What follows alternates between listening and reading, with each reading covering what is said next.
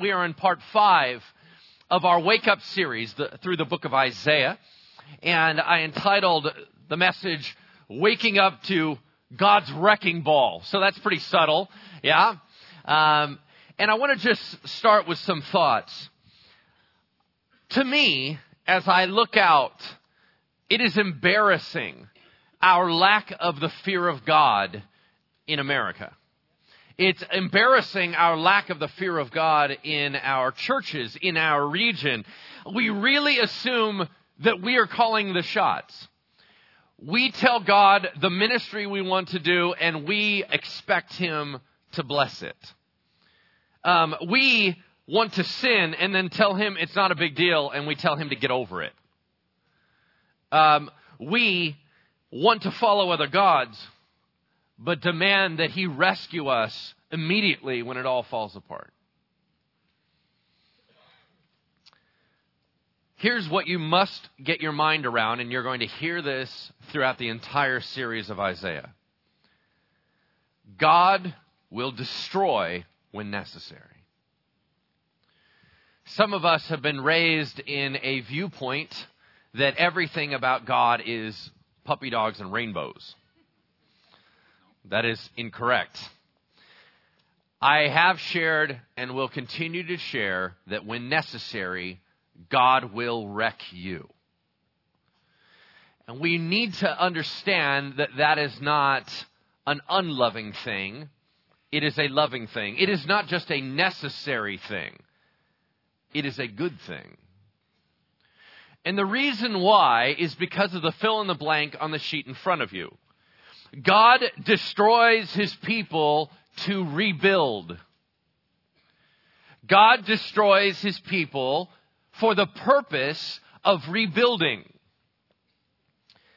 It's not that God wants to destroy His people. It's that God burns and judges sin. So when sin is on His people, that's when the heat comes. It is not that He wants to wreck us and abandon us. It's that He wants to devastate, that He would relay a foundation that would last. As a matter of fact, that is intensely loving. If you had a child that was playing in the garbage dumps, and in that garbage dump they continued to play in trash, at some point as a good parent, you'd say, stop playing with trash and get them out of there, right? You would not just leave them there and say, well, I'm just going to be a nice guy and I'll just abandon my leadership and let you do whatever you want. That's not going to happen.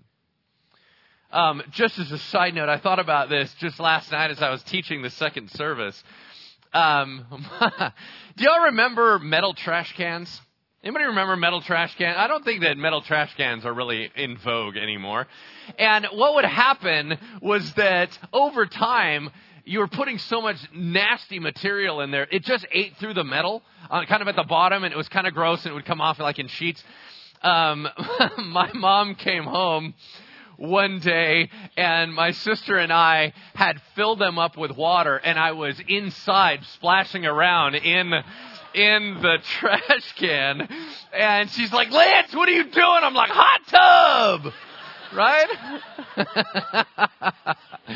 Now, I don't know what kind of heinousness was dwelling in that water, but there's a certain degree where good parents tell you to get out, right? And I'm like, what? I washed it, you know? I mean, how good are you going to wash a trash can that's metal and rotted? So the bottom line to all of this is that God looks at us and we do so many things that are self-destructive.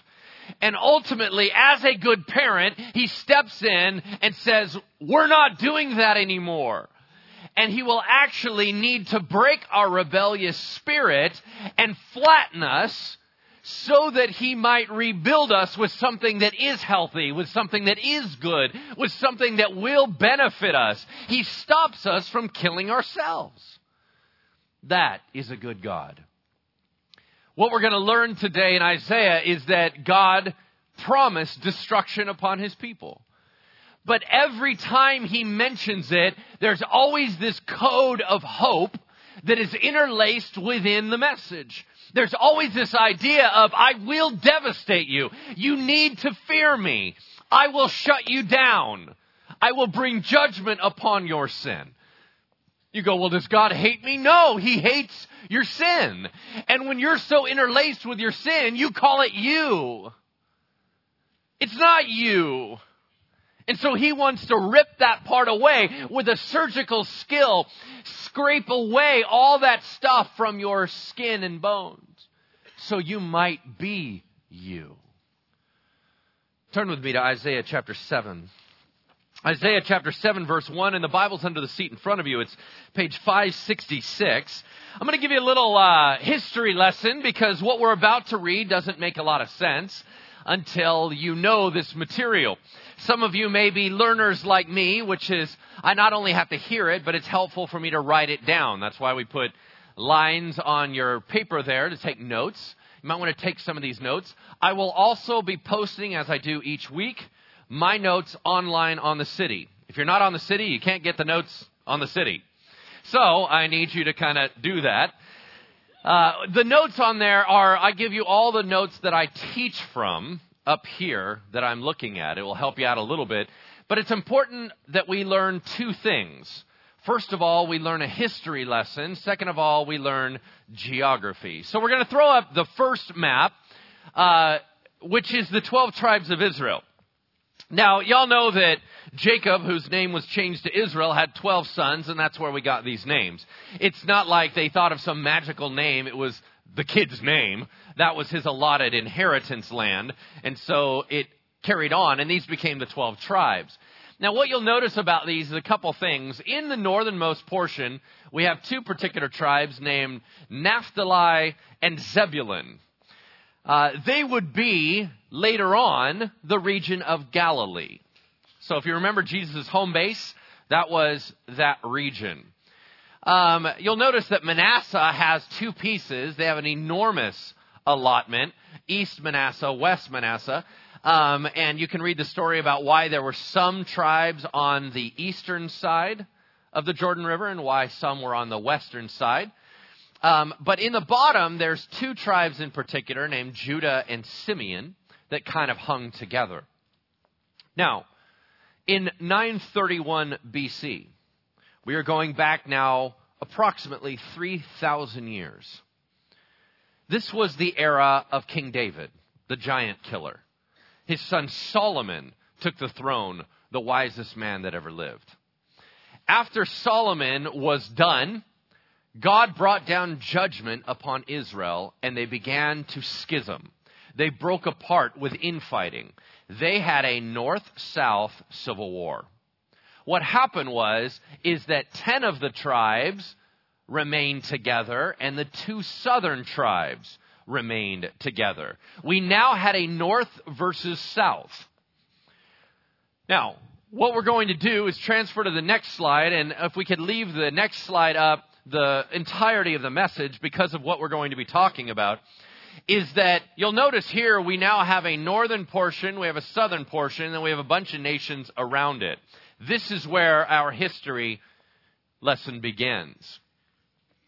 The most important thing that you need to know for today is that the north and south have nicknames. And they're referred to by their names, and they'll interchange the names as they're talking. So maybe you want to write this down. But the northern portion is known by 4 names at least. The first is called the north, right? That's probably the most rare, but it helps us understand where it's located. It is also known as Israel. You go, well, isn't the whole thing Israel? Well, it should be, but it's split in half. So it is known as Israel. It is also known by its capital city, which is Samaria. Whenever Samaria is mentioned, it's referring to the north. It is also referred to as Ephraim. Why?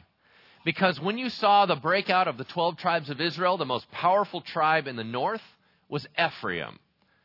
So, it is known as the north, Samaria, Ephraim, and Israel. All right? The south also has nicknames. 3 are primarily used. One is south. The other one is its capital city of Jerusalem and its most powerful tribe, Judah. So when we open up Isaiah chapter 7, he's going to start throwing out all these phrases, and you need to be able to track with where we're talking about. If he says Ephraim, it's north. If he says Judah, it's south. If he says Samaria, it's north. If he says Jerusalem, it is south. When you get those locked into your mind, you can track with him as he's talking through it. Those were all familiar names at the time. Now, there are a bunch of other characters that are going to come into play here that are very significant. In 744 BC, Assyria got new leadership. Assyria are the big bad bullies up north. Okay, you'll see them up here on the top. They got a new leader with a stupid name, so I didn't want to bother talking about it. But this guy ended up being a very charismatic leader, catalyzed the nation, and he immediately looked for stuff to attack. Now, when God put Israel into the promised land, he put them into a beautiful land. I know you don't think of it that way. I know that a lot of times whenever we mention Bible stories, you automatically think sand and camels. That is not correct. As a matter of fact, the only sand, dirt, camel, deserty area is actually down in the south and towards the Dead Sea. I want you to picture it this way. When you picture the Greek Isles, you're actually picturing this same water piece on the other side. When you think of Turkey, you don't think about that, but Turkey is the other side of Greece, and it is all coastal. They are right on the coast, and it is beautiful. As a matter of fact, the majority of Israel has the exact same topography, has the same rainfall, has the same weather patterns as Northern California.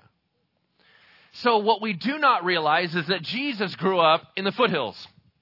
There are rolling foothills. There are green grass, beautiful trees. You can walk through where the rivers flow out of Dan, one of the areas. There's beautiful forests that you would take pictures in, and it's green and it's lush. That's why this whole area is the Fertile Crescent. It's the idea that you have a lot of land that you can do agriculture on. So, when big bad bullies want to go beat up on somebody, what do they want? They want the best land. So they always set their sights on attacking downward. Now, in that area, you can imagine it's pretty crowded. There are a whole bunch of countries that want a piece of what's going on. And indeed, there's a series of them. They're all going to come into play in about 5 minutes. Syria and Aram, I want you to think of them together. The Arameans, if you ever heard that, are from Aram. Aram and Syria are the same place. Their capital is Damascus. They're one group. Now, they sometimes like Israel and sometimes don't. But at this point in history, they were becoming buddies with Israel, the north. We all know the Philistines. That's where the Goliath guy came from. They're over there on the left bottom. And then there's the Edomites down below, right? Now, for now, the only thing you need to know is that in 744 BC, when the big bad bully of the north came down to attack, the little guys all made a coalition to defend themselves and to fight back. Well, all of them except Judah in the south. King Ahaz, who was leading it at the time, decided that he didn't want to be part of the team. Now, granted, he didn't like any of those other people, so he didn't want to engage with them, and they probably weren't good guys in the first place. In our story, there are no good guys. Everybody's messed up. That's why we're reading a book about how the whole nation came to an end, right? We're reading a book about judgment, about how God shut down his people group because they were so far from him, right? Well, no good guys. So anyway, the south, where Isaiah lived, Isaiah spoke down here. They decide they don't want to be part of this big treaty, so the big treaty turns on them. How irritating is it when you're trying to make a treaty to go fight the big bad bully and you got a kid in your backyard that won't play with you? So they said, let's beat him up, put our puppet king in, he will be a part of us, then we will rebel against great Assyria. Well, the south wasn't about to stand for that. So they sent a whole convoy of money up to the big bad bully and said, hey, can I be on your team? Now we have them going, well, absolutely you can. Sure you can. You're going to give us money? Absolutely. We will just kill you last. And that's where our story begins. Isaiah chapter 7, verse 1. Isaiah chapter 7, verse 1. Let's pray for the word. Heavenly Father, thank you for allowing us to engage with your word again this morning. What a beautiful way to start our day is in remembering that you are in charge. God, would you humble us? And there are many of us, Lord, who are arrogant in our own hearts. Lord, we believe that we are calling the shots, and we are not. So, God, I ask that your conviction would rain down through this message. There are others of us, Lord, that are already blown up by you, and we need to be restored. There's some, Lord, that have come in, and we've been your kids for quite some time. We are soft in your hands, but the enemy has been picking on us. And we need to know that we are shielded and loved and encouraged. Holy Spirit, you're the only one that can divvy out the message appropriately. And so we hand over to you. We are not interested in a man teaching us information. We are interested in you imparting truth. God, be glorified here today. In Jesus' name, amen. Here we go. Chapter 7, verse 1. Should be a little easier since we know the characters. In the days of Ahaz, that's the South's current king. He is the son of Jotham, the son of Uzziah. That's the leprosy king that was in charge when Isaiah first came into our knowledge. He is the king of Judah. Then there is Rezin, the king of Syria. Remember, that's the little crew up north. The Syria and Aram, they're the same group. Their king's name was Rezin. And then the king of the north was Pekah, the son of Remaliah. They came up to the south, to Jerusalem, to wage war against it, but could not yet mount an attack against it. Now, what just happened? They all want to beat up on the kid that's not going to play. Yeah? Right on, moving on. Verse 2.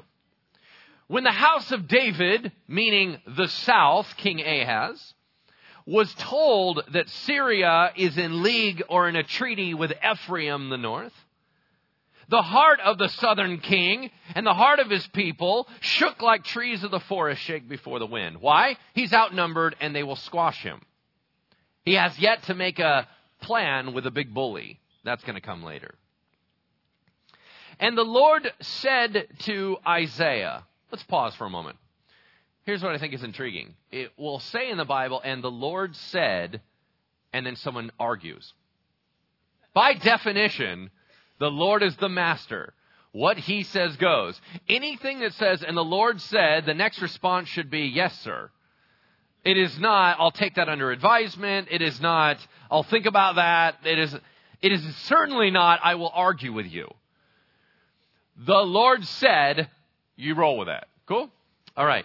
It says, and the Lord said to Isaiah, go out to meet Ahaz, you and She'er Yashuv, your son. His first son's name means the remnant shall return. It's a dumb name. I get it. However, if you're a prophet and you're all in, your kids are named prophetic stuff, right? So his son is going to come with him as a prophetic illustration. Now, you would think, well, that's a pretty encouraging name. A remnant shall return. Well, that is awesome. But the only way you can get a remnant is if everybody's destroyed in the first place. So it's a bad news, good news scenario, which is exactly what the book of Isaiah is. I want you to go out to meet Ahaz, the king, you and She'er Yashuv, your son, at the end of the conduit of the upper pool on the highway to the washer's field. Do we care about where that is? No, we do not. We only care about what Ahaz was doing down there. What's he doing? He's checking the water supply. Why? Because he's going to get attacked. If someone is going to attack a city like Jerusalem, which is highly fortified, they're probably not going to get in. So what's the only way to take out the city? Lay siege. Everybody know what a siege is? Siege means I can't get in the wall, so I'm going to starve you out. Eventually you'll open the gates and let me in. That's what a siege is. It can last for years. So the first thing that you need is a water supply, or you're never going to last the siege. So Ahaz was checking his water supply. Will I be able to last this? He's scared out of his mind. But look at what God said. God said, Isaiah, I want you to say to him, verse 4, be careful, be quiet, do not fear, and do not let your heart be faint. Those are commands. Some of you need this message right here. And here's your message. Do not let your mind wander to circumstance. Lock it in on Jesus and don't take your eyes off of him. If you do, you're going to give them extra credit that they don't deserve. Let's talk about the probably overused analogy of when Jesus walked on water. When Jesus walked on water, we all go, wow, that's amazing. But of course, he's the Son of God. He probably can do that kind of thing. Until you realize he had called out Peter. And Peter walked on water. Well, that should be even more astounding because Peter is not the Son of God. And yet now we have him walking on water. And everything was awesome until he did what? He took his eyes off Jesus. We all know this story. He began to look at the wind and the waves. And he began to realize, I should not be able to walk on water. And that consumed his thoughts. His faith diminished. And he began to sink. Now, here's how cool Jesus is. Instead of going, look at you, you idiot, you just fell. He reached out his hand, grabbed him, and instantly they got in the boat. Here's what's going to happen when your faith falls, when you have an incredibly loving God. He's going to catch you, and he's going to bring you back into the boat. But here's the point. Could we have walked on water longer? What is the difference? The difference is we get our eyes on circumstance and take them off of Jesus. So now we have a king who's freaking out. And God says to him, don't you dare let your mind wander. Lock in with me. Take every thought captive. Focus. What are we doing? I have this battle for you. Do not worry. Now, it's easier said than done. How many times has somebody told you not to worry and you still end up worrying, right? I mean, we get it. I certainly do. Do not worry because of these two smoldering stumps of firebrands. Who is that? The king of Syria and the king of the north. Don't worry about those guys. I know they have devised evil against you, saying, verse 6, let us go up against the south, Judah, and terrify it. Let us conquer it for ourselves and set up our puppet king, the son of Tabeel, as king in the midst of it. Thus says the Lord God, it shall not stand. It shall not come to pass. For within 65 years, Ephraim will be shattered from being a people. And look at the last line of verse 9. If you are not firm in faith, you will not be firm at all. Some of us need to underline that one, right? If you will not stand firm in faith, you're not going to stand at all. What did he just tell him? Within 65 years, there will no longer be a people group in the north. You go, well, that's interesting because actually in 722, it didn't take 65 years. In 722, they came through and took over the north and made them pay tribute. And so why are we talking about 65 years? Because within a 65-year period, Assyria came through, devastated them again, exiled their people out, put in Gentile people in, and we suddenly had the Samaritans. Everybody know the story of the Good Samaritan and why the Jews didn't get along with them? That's why. Because they were a mixed race, a half-breed race of Assyrians people they populated in, and they took the Jews out. When they did that, it ruined them from being a people group. It only is going to take a few short years to wipe them out politically. But to knock them out as a people, that will happen within 65 years. All right, here's what I find interesting about all this. God is giving King Ahaz a chance, a choice. He's warning him. And what seems to be interesting to me about that is it's almost like before God brings in judgment, it's almost like he asks you whether you want to be a part of it. I'm going to storm in against sin. Do you want to get rid of your sin, or do you want me to take you out? And it's almost like he's practical about it. I just want to be honest to you. I don't know how many of you, and I'm certainly not going to ask for a show of hands. I will raise my hand, but I don't want you to raise your hand. But How many of you have ever felt like God whispered to you about sin in your life, warning you? Get it out of your life. Get it out of your life. And it's almost like he is patient. It's that same quiet voice. Hey, can you get that thing out? I don't like it. I've been talking to you about it for a couple years now. I want you to get it out. And then it almost seems like the Holy Spirit comes in and goes, you have heard all the messages, right? Do you need me to replay them for you on your machine? Because God's been downloading warning to you. I'm just going to tell you, you don't have forever. He will shut you down. I'm just warning you. God doesn't want to wipe you out. So he gives you options and says, I'll tell you ahead of time. I'm coming in. Now, that is a beautifully kind thing to do. He doesn't owe you anything. He can just come storming in, boom, blow up everybody and walk away. That is his right. That's probably more just. But because he is a gracious and compassionate and kind God, he actually gives you a heads up. Do you want to be wiped away? Again, the Lord spoke to Ahaz. Why would you need to talk to somebody again? Because they're not listening to you the first time. Right? And he said, ask a sign of the Lord your God. Let it be as deep as the grave or as high as heaven. You can ask me for proof that I'm in this. If you're scared, I'll give you proof. What do you want? You can ask me anything. I'll give you a sign. Now that sounds incredibly generous. Look at his response. No thanks. Ahaz said, I will not ask. I will not put the Lord to a test. Now that sounds super honorable because you're not supposed to test the Lord. However, that is all feigned respect. Ahaz is not a good guy. The only reason that Jerusalem doesn't get taken out here is because God is gracious to them and that there is still a remnant in the land that God is honoring. Ahaz is not a great Christian guy. He's not a good God follower. And so, verse 13, hear then, O house of David, God said, he told through Isaiah, is it too little for you to weary men that you weary my God also? Therefore, the Lord himself will give you a sign. Do you want a sign? No, I'll give you one anyway. Here's the sign. Behold, the virgin shall conceive and bear a son and shall call his name Emmanuel. He shall eat curds and honey when he knows how to refuse the evil and choose the good. For before the boy knows how to refuse the evil and choose the good, the land whose two kings you dread will be deserted. You familiar with this passage? You guys know this. You've heard this before, right? And a virgin shall conceive and bear a son, and his name will be called what? God with us. Who's that talking about? Jesus. And we all immediately go there. Why? Because that's what the New Testament said. The New Testament said, yeah, that's Jesus.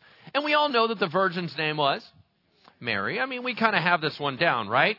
Here's the problem with it. There is a sign that before that child who's about to be born is 12 years old. You go, 12 years old, how do you know that? Because that is when a Hebrew boy becomes a man under the law, responsible for his actions. Before he is 12, they will shut down. They will be devastated, right? And he begins to reveal this. Before the boy knows how to refuse good and evil, before 12, the land in whose two kings you dread will be deserted. The north will be deserted. Syria will be deserted. God will shut them down. Here's what's interesting. God didn't need 12 years. Within 2 years, both those kings will be killed. God will follow through on this, and he will shut them down. But it says, within 12 years, once he turns 12, he will be eating what? Curds and whey, like Little Miss Muffet. That's the only thing that we know about curds, right? No, it was curds and honey, but we always think of curds and whey. Not quite sure what whey is, but I know that curds is like yogurt from milk, all right? The bottom line is, by the time he's 12 years old, not only are those two guys dead, but the land will be turned from an agricultural rich place with vineyards and cultivated fields to subsistence living. It will be that wiped out.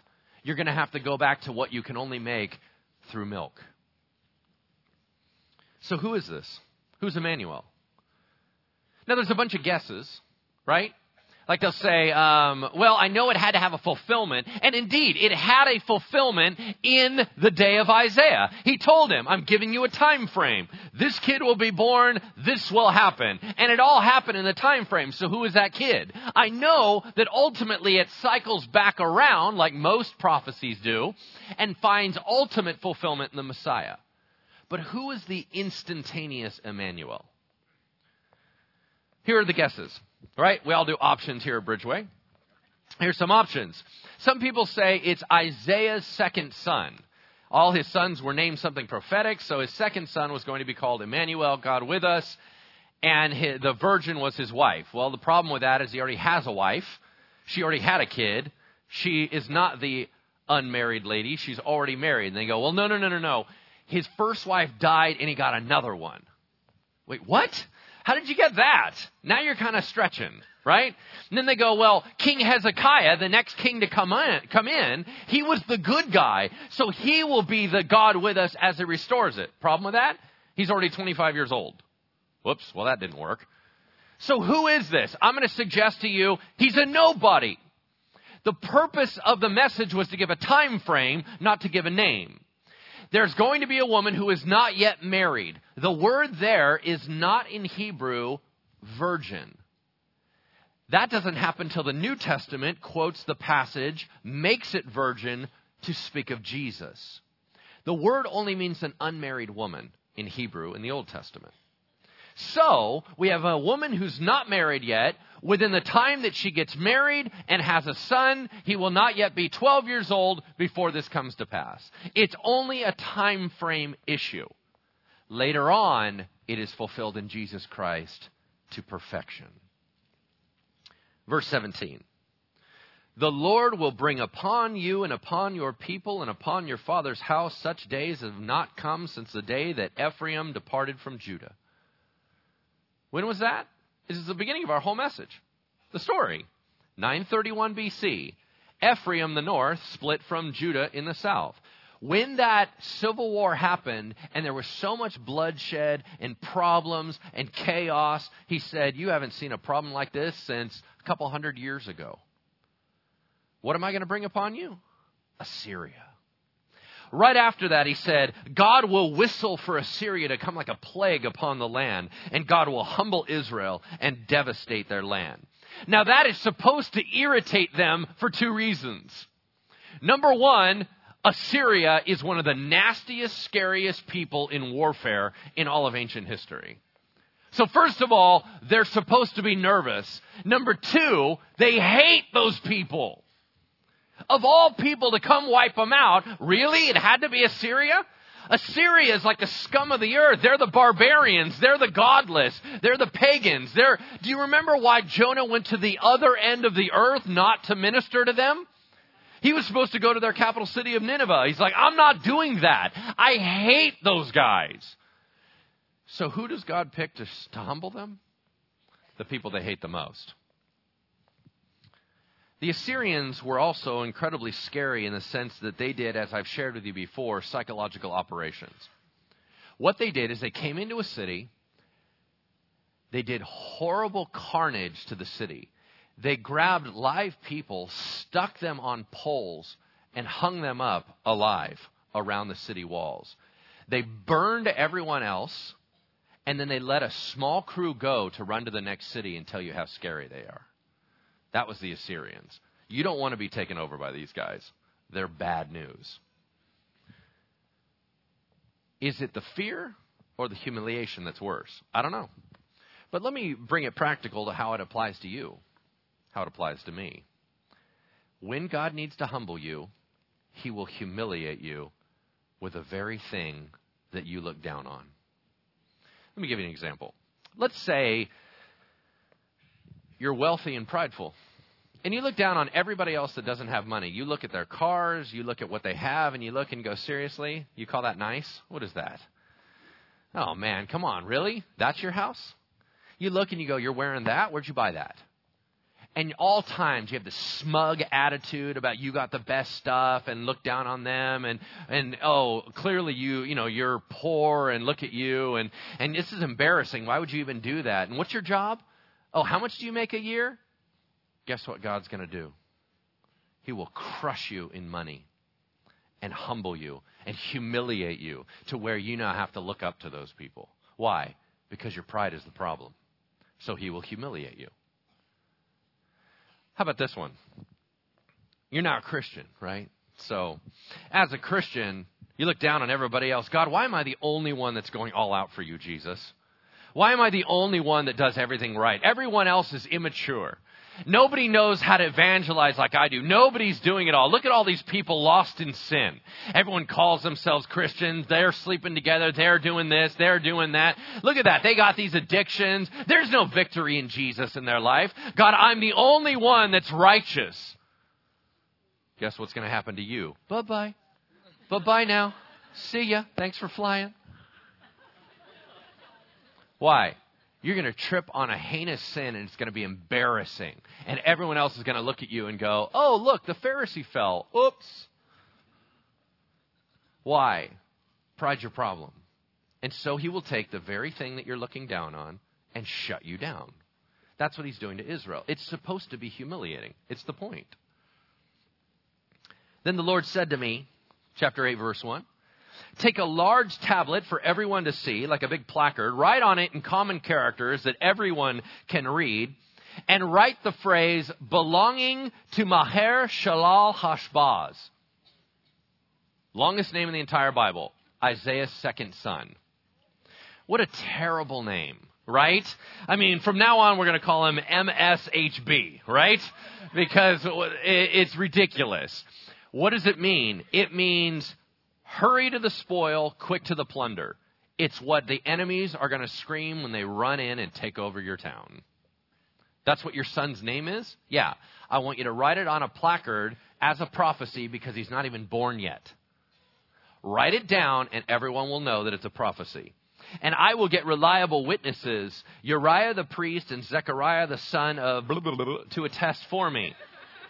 Right? Now, whether these guys are good guys or not, it doesn't matter. They were respected in the community. And so he locked it down and said, do you see I'm writing this in advance? I'm showing you very clearly this is a prophecy. So when it comes to pass, you know that God has spoken. And I went to the prophetess, that's his wife, and she conceived and bore a son. Then the Lord said to me, call his name Maher Shalal Hashbaz, for before the boy knows how to cry, my father or my mother, the wealth of Damascus and the spoil of Samaria will be carried away before the king of Assyria. We just took the 12-year time frame and shrunk it down to 2 years, and indeed, that's when it was nailed down. Do you understand that the Bible is not just a book? It's not just a collection of books? Are we all clear on how many hundreds of prophecies are in here? Depending on who you ask, there are between 22 and 30 specific messianic prophecies about Jesus that are fulfilled to a T in the book of Isaiah alone. This is not just a book. We have everything we need for life and godliness because it is the Holy Spirit breathed Word of God. This is a big deal. It's why we pay attention to it. Verse 5, and the Lord spoke to me again, and I'll paraphrase what he said. Because you have rejected my leadership like a soothing river, I will bring upon you Assyria's leadership like a raging river that will storm its banks and wipe you away. You will not escape. And the question for us is this: what have we traded for God's leadership? America has rejected God. Can we all agree on that? America has said, we don't want you. We don't want you to lead us. We don't like your ideas. We don't like your Bible. We don't want you telling us what to do. We don't want you getting in our face. Get out of our schools. Get out of our courtrooms. Get out of our lives. We have traded God's leadership for what? What has filled in the gap? How's that going for us? How is it going to go as a nation? Are we not going to see internal decay? You go, well, maybe there will be some economic benefit to it and blah, blah. Do you understand that right before Israel was destroyed was some of their greatest economic years, but their most spiritually debaucherous years? Then God wiped them off the face of the land. I don't care what things look like on the outside. What is happening on how many people are being hurt? As we turn away from the leadership of God, will more people be hurt in America or less? What are we trading for? What is so awesome? What other leadership is so fantastic? What? Our government? Seriously? That's better than God. No. I think God could probably figure the Social Security problem out. But anyway. Verse 11. For the Lord spoke thus to me with his strong hand upon me, and he warned me not to walk in the way of this people. Meaning, don't get caught up in what I need to judge, saying, do not call conspiracy all that this people calls conspiracy. Do not fear what they fear, nor be in dread. But the warrior God, the Lord of hosts, him you shall honor as holy. Let him be your fear. Let him be your dread. I'm going to give you 4 quick reasons why we must fear God. You ready? These are benefits to fearing the Lord. Number 1, it keeps you on the straight and narrow, out of destruction. It stops you from killing yourself. We make very, very bad decisions, but when we're paranoid that God's going to be disappointed, we make better decisions. That's it.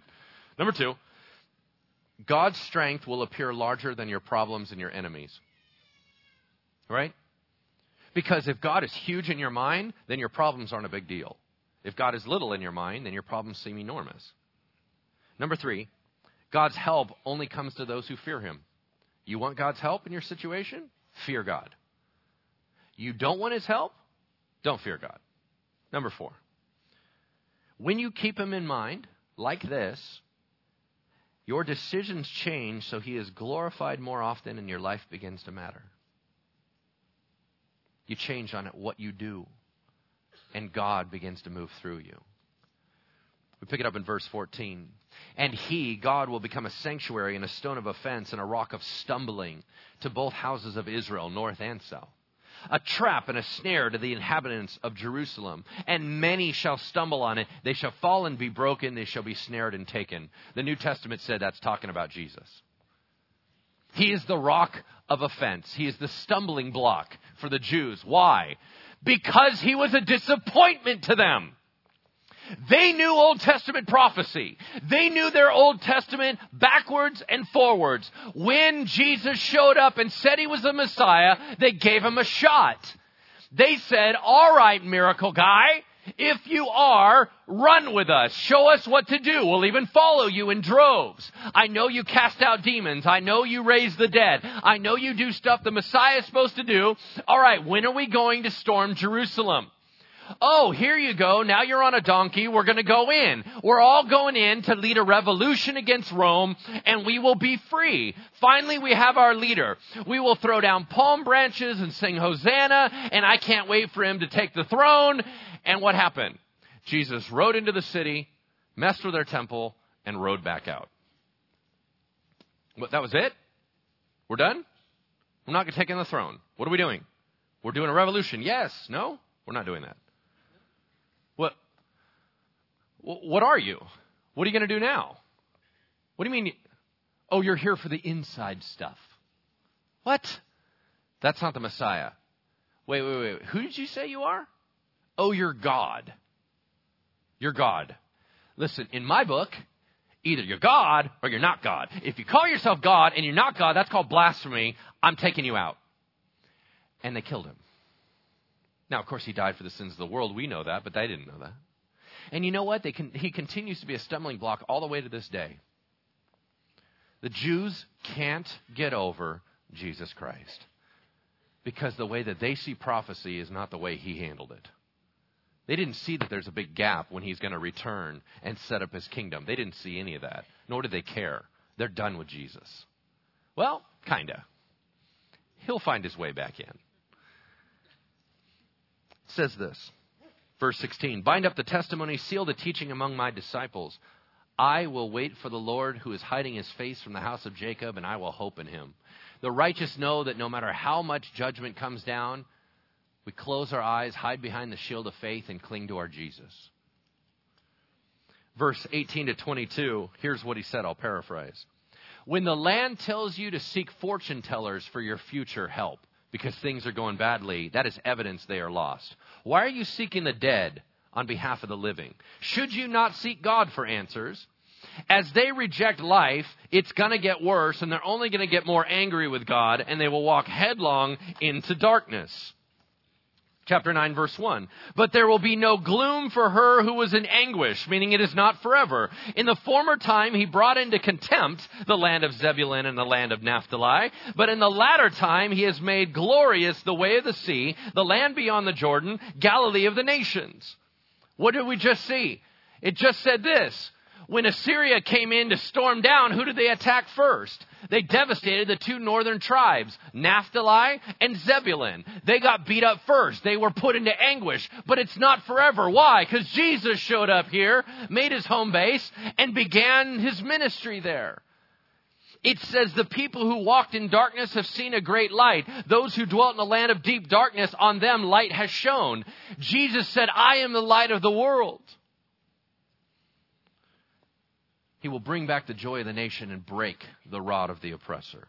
Verse 6, for to us a child is born, to us a son is given. And the government shall be upon his shoulder, and his name shall be called, and there's 4 throne names. I know that because of Handel's Messiah, we think there's 5. It's actually 4. I know because of King James, we think there's 5. There's actually 4. Wonderful Counselor is 1. Mighty God, Everlasting Father, Prince of Peace. You know that passage too, right? That's famous. It's in Isaiah. All this stuff is in Isaiah. What's the point? Jesus Christ will come back, will set up his kingdom on earth in Jerusalem, will reign on earth and make it right, fulfill his prophecies to the Jewish people, restore them, and then he will be our king from there to eternity. Will it happen? 100%. We finish it out with this, a paraphrase. God has proclaimed destruction on the north, but they refuse to believe it, and they think they will bounce back. Does that sound like America? God will use both the Syrians and the Philistines for judgment, yet even in their judgment, they will not seek God, and God will rain down upon them. And all of this, his anger has not turned away. His hand is stretched out still. God's wrath burns the land. They fight with one another. Woe to those who, even in times of judgment, still prey on the weak. How do you think you're going to escape? God's hand is still stretched out in judgment. Okay, so what's the point of this whole lesson? Both God's judgment and God's Messiah are real. We do not get to get away with everything, not the secret things, right? Because those are all the things that we hope nobody knows about, but God's been tracking them the whole time. It's what he's whispering to you about. He will deal with sin, and he does have a future. It may involve decimating you, but he will rebuild you. Why? Because he loves you. Healthy dads restore. Healthy masters of the universe rebuild.